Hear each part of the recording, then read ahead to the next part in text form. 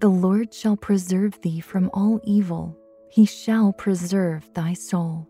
The Lord shall preserve thy going out and thy coming in from this time forth, and even forevermore. Psalm 121, 7 through 8. Dear God, the Lord of heaven and earth, you preserve us from our own sin and corruption. In your love for us, you turn away from our wickedness and accept us with open arms. The enjoyment that comes from repentance is a blessing beyond measure. Though we do not deserve it, you are faithful to forgive us when we turn towards you. How wonderful it is that we can come before you in prayer, confessing our sins and failures, knowing that we will be welcomed into your everlasting arms.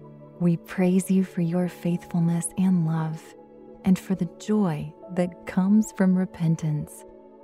In Jesus' name, amen.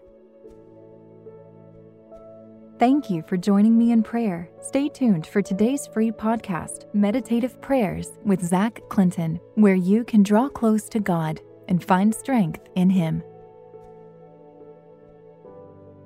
My friends, welcome to your meditative prayer on staying on track. To get the most out of your spiritual journey, use pray.com every day and make prayer a priority in your life. Again, our goal for today's meditative prayer is all about staying on track.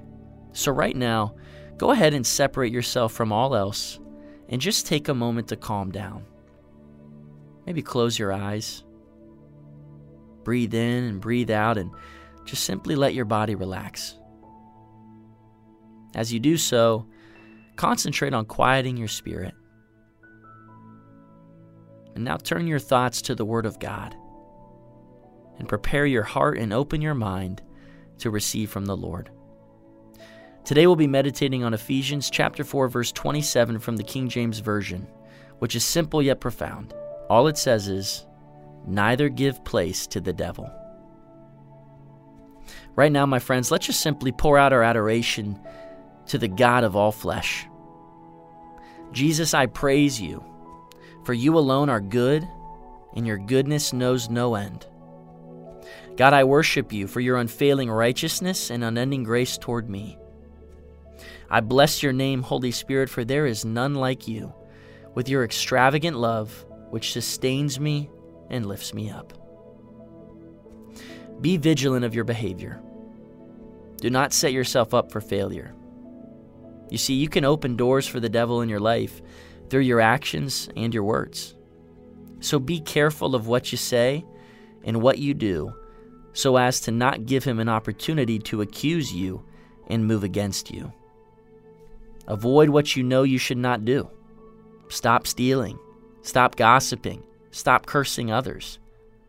When you accept Christ, you accept you will change your ways and adopt his. When you renew your mind in the Word and seek the Holy Spirit, you will be conformed to the image of Christ and become more like him. The Bible says that a curse without cause will not land, so do not give cause to the devil. Do not open a door that you later cannot close. Make a conscious choice to put God first in your life and to seek after the things of the Spirit.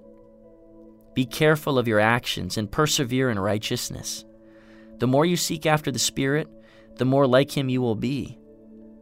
The more you seek after and partake in ungodly desires, the more your flesh will control you. So again, be vigilant of your actions and do not create opportunities for more problems in your life. Perhaps, my friends, you're struggling with this very thing. Perhaps you're seeking to live a Spirit-filled life and just don't feel like you're succeeding. The Bible says those who confess their sins and ask for forgiveness shall obtain mercy. So reach out to God and confess your sins to him. Leave no root of bitterness, malice, or hate in your heart. And ask the Holy Spirit to come and minister God's grace to you. Now maybe consider for a moment God's goodness in your life and thank him for it. Thank God for his reckless love.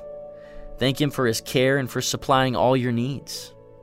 Thank the Lord for his loving kindness and patience towards you, for his willingness to meet you at your worst, to give you his best. Think for a minute on past situations where you experienced God's goodness, and thank him for all past blessings over your life and for those still to come. My friends, God is present, and he is listening to you. He knows the standard to which you strive to achieve. He is more than capable and willing to help you be who you are called to be. So approach God in the boldness of his love, believing that his promise is true and that he will sustain you. Petition God for his wisdom and his knowledge, and ask the Holy Spirit to teach you to be vigilant with your thoughts, with your words, and with your behavior. Remember, do not give the devil a way to defeat you. Be vigilant of what you do, where you go, and who you hang around. Do not open doors for the enemy to enter into your life. You have God's Holy Spirit to show you how to behave and to help you. So reach out to God today and call upon his wisdom and his mercy. And seize this opportunity to be watchful and wise, to honor the trust God has placed upon you, and in doing so, to bring honor to the name of Christ. My friends, thank you for completing today's meditative prayer on pray.com.